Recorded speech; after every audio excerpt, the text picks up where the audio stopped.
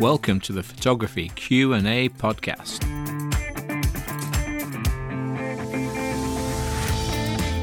Hey, how's it going? I'm Andy Jones and this is episode 21 of the Photography Q&A podcast. Now, today's question comes from Mary Jane Hillier from New Zealand, the winner of the Reflector from last week. And she posted a photo on Facebook and asked me to look at it. And the question is the focusing the problem? So I had a look at the picture. It's a bit difficult to do this on a podcast, but we'll give it a go.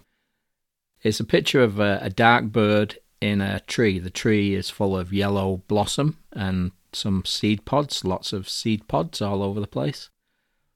The bird has a white thing on its neck that is glowing bright. Really is glowing bright. Now I looked this bird up and I could only get it because it has hackles around its neck, which are like light feathers on a dark background. The bird is called I think it's pronounced tui, a tui bird, and they look really cool. But the bird in the tree here, you can see its eye, a little bit of its beak is lit, the white thing on its neck, chest area, and the little bit of the hackles, and the rest are it's all blacked out. You can see it's a bird, but you can't see any of the detail in the feathers.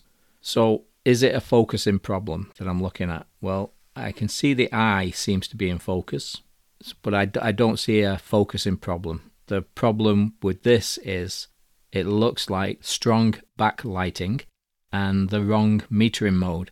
Now, we've not discussed metering mode yet, so this is going to be a perfect time to do it. I'm going to post this as an article with the photo on the blog, on the 50mmframework.com blog. So you'll be able to see the image and understand what I'm talking about. So you can see just by looking where the shadows are in the tree and on the branches and where the light is, the parts are lit up, the light is behind the bird and it's coming from above as well. So it's around noon, I'm thinking, unless it's different in New Zealand. I don't think it is. So the part of the bird that is facing the camera is unlit. It has no light getting to it.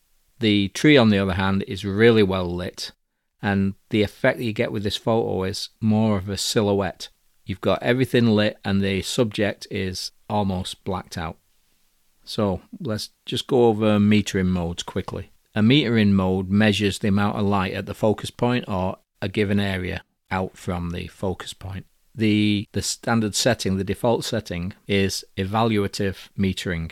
This, like I said, is the default, and it evaluates a high percentage of the screen. When it's metering, it's checking how much light is in every part of the picture and averaging it out over the whole scene, which is great. It does work with backlit subjects, but not when it's really strong backlight. And there's another one called center-weighted metering. This is weighted at the center of the image and then averaged out over the whole area. So it's actually from the focus point. So if you use your center focus point, it'll do all the metering from there and then average it out. But not the same as the other one, the default one, the evaluative. This center weighted one doesn't cover the whole image. It just does it like 25% of the image, say. There's another metering mode called spot metering. And now it's not on all new cameras now. It's an old type of metering that used to use with film cameras. It's called spot metering. And that covers the area immediately around the focus point. The last time I looked in the manual, my daughter's 60D, it covers 6.5% of the scene, which is just a tiny dot in the middle, hence the name spot metering. It doesn't have an awful lot of uses. Maybe if you're shooting insects, really, macro photography, getting right up and seeing that, the spot metering would work for that. But like I say, it's not on all new cameras now. And the one that is really suited to this picture is called partial metering, and that works best when the background is much brighter than the subject. So you take in a picture of a bird in the tree, as in Mary Jane's case. If you use partial metering, it will work out the light just around your subject and account for all the bright light in the background. And it would have worked a lot better on this photo, definitely, because the background light seems very harsh. Whenever you're going to take a picture, think about the available light and where it's coming from, the direction that it's coming from. In most cases, you want your subject to be well lit. So think about moving to a different spot to make full advantage of the available light, meaning if the light is coming through, you're in someone's room and the light's coming through a window, positioning your subject in front of that window so the light goes onto their face is one example. In Mary Jane's case, with this picture of the bird in the tree, if she'd taken the picture with the sun over her shoulder, it would have shined on the bird and the bird would have been lit, and the metering would have taken care of all the other things around it. Now, the other thing you got to consider is if you are taking a picture of someone or an animal, not a person, an animal, with the sun coming over your shoulder or from behind you, make sure that your shadow isn't in the picture. I've done this many times. You see the silhouette of this lumpy Englishman on the floor in front of the subject. You've just got to forget that picture altogether. So just think about your scene as you position yourself as well. Now, animals you can take with the sun straight in the face. They don't blink like us. They're not going to squint when you take the picture. So humans are different. We need a little bit of shade to be well lit. Animals, just make sure that the sun is shining on the face and go for it. Anyway, think about the light, where it's coming from, and make sure your shadow's not in the picture. Now, the other option is you can supply your own light, which with this picture, you could have used flash and used it just light flash just to fill the image. That would have worked if the flash had been on the camera. Setting up an off-camera flash with a wild animal, with some wildlife, it's a no-go. But flash on your camera would work in that situation. So basically, be strategic, plan ahead, and use the sun to your advantage. All right. Another question she had. Mary Jane takes a few landscape pictures, and she's finding that they're a little blurry. The first thing I thought about was she's hand-holding. She's not using any support to steady the camera. So it's basic camera shake. If you're taking a picture of someone in front of you and you've got a slight bit of camera shake, it might turn out okay. Over a distance of a landscape, where you're shooting maybe 2-3 miles of landscape, the slightest little movement is over-exaggerated and it will look blurry. So you need two tools, really. The main tools that you need are things to keep your camera stable. You need a good solid tripod and a ball head. The ball head fits on top of the tripod and it can be moved in any direction to get your camera horizontal and pointing in the right direction. The tripod needs to be solid. Now, there are tripods out there that you can pay thousands and thousands of dollars for. I'm not talking anything like that. It's just way out of most people's league. If you're doing it professionally and making lots of money, then go buy one. But otherwise, don't buy a cheap one though. The $25, $35 tripods have shaky legs. They're wobbly. And once you get the legs splayed out and you put your camera on, it might feel solid. But if there's the slightest breeze, it's going to just move it slightly, and that will cause your images to be blurry. You're not looking at a full professional tripod, but if you just take a step up, if you go into a camera store, read a review on some models.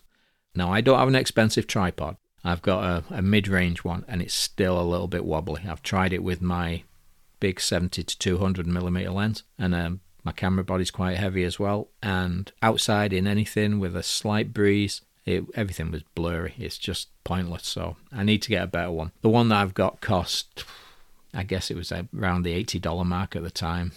And I knew at the time I should have gone for a better quality one. But anyway, you can look for used ones, by the way. If you get a decent quality one, you might pay $75 to $100 for a good quality used one that won't have any shake in it. All the usual used places, KEH, B&H Photography, Adorama, Henry's in Canada are good as well. So yeah, don't buy cheap. It'll be of no use to you. Sometimes you're better off doing it handheld than using a cheap one. No way am I an expert on the ball head. The one I've got is probably better than the tripod, but you need that to be sturdy as well. So basically read some reviews. There's lots out there. So you need a good quality tripod, a ball head, and there are some other things that you could do as well. One of the problems is, even if you got it on a tripod, if you push the shutter button, the act of pushing down moves the equipment. Now, there's two ways to get around this. The first one is use the self-timer built into the camera. So mine has 2 seconds, 5 seconds, 7, 10, 15, something like that. Even if you set it to 2 seconds, it allows you to push the button, go 1, 2, and then the camera will take the picture. So you're not in contact with the camera when it actually takes the picture. To be sure that your camera stopped moving, try 5 or 10 seconds. It's not going to do any harm. This is the simple way of doing it. There is another way that can be very cheap with the Canon cameras and the Nikons. You can buy a remote shutter release, and you can get Canon ones for $10, and I've seen some Nikon ones, same ones. It's just like a little key fob sort of thing with a button, and the wireless, you just click and it takes a picture. I think that is the best option, because even if you use a delay, the act of pushing the button can put a little bit of movement into your camera. Alright, so what aperture should you use? The aperture can be really important. If you use shallow depth of, well, not shallow depth of field, but if you use wide open settings like f2, 2.8, 1.8, you're not going to get the same detail in your image as you would if you were using, say, f16 or f18. The aim is to get everything in focus in a landscape picture. So you need a deep depth of field, not a shallow one, a deep one. So you want to be in the range of f8 up to f18. f16, f11, something like that, be fine for most things. And also try to keep the point of focus on something in the scene at about a third to halfway into the scene.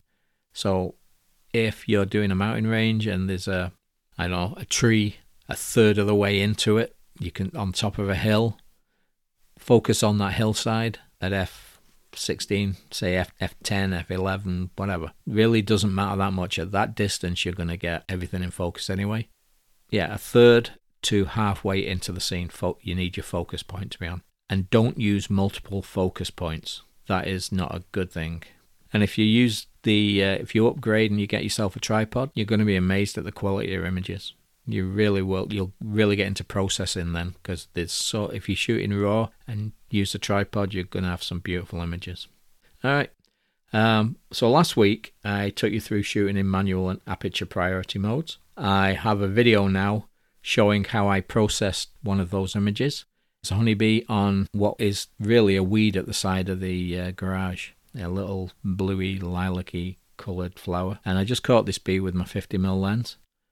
Didn't really think about the settings at the time. I just glanced quickly, made sure the lighting was right, the meter was in the middle, and I just clicked. Luckily, it turned out. I had 2 other pictures of it that didn't turn out. They were a little bit blurry, but this one worked. The head was a little bit soft, meaning not really sharp, but I sharpened that up and brightened the colour of the flower, got more detail out of the stem of the flower, or weed, whichever you prefer to call them. Yeah, and I do a video of that. So it takes about 9 minutes in Lightroom. I waffle on a little bit, so it's probably only like 7 minutes of processing. It doesn't take long once you know what you're doing to bring the detail out of a raw image. It's not the same with a JPEG image. You're going to really, by shooting in JPEG, you are allowing the camera to do the processing for you. It's not as easy to change. With a raw image, it just saves everything in there, and it allows you to bring all the points of interest out and change colours, and yeah, it's crazy. So I've got this picture of the bee. You might have seen it. It's in the Facebook group. Oh no, we've got it in the members now with the video to go with it. So you can see it if you join the members area on the 50mmframework.com website. It's free membership. All you do, sign up, and I'm going to be trying to add stuff every week. Probably won't be every week, but I'm going to try. I'm working on a beginner's tutorial at the moment, which is a bit bigger than I thought it was going to be. I thought it was going to be quick, but there's a lot more to it. All right, so that's it for this week. If you've got any questions, go for it on the Facebook group. I'll leave links to the Facebook group and to the website for signing up for the members in the show notes. Hope you all have a good week. Talk to you soon. Bye.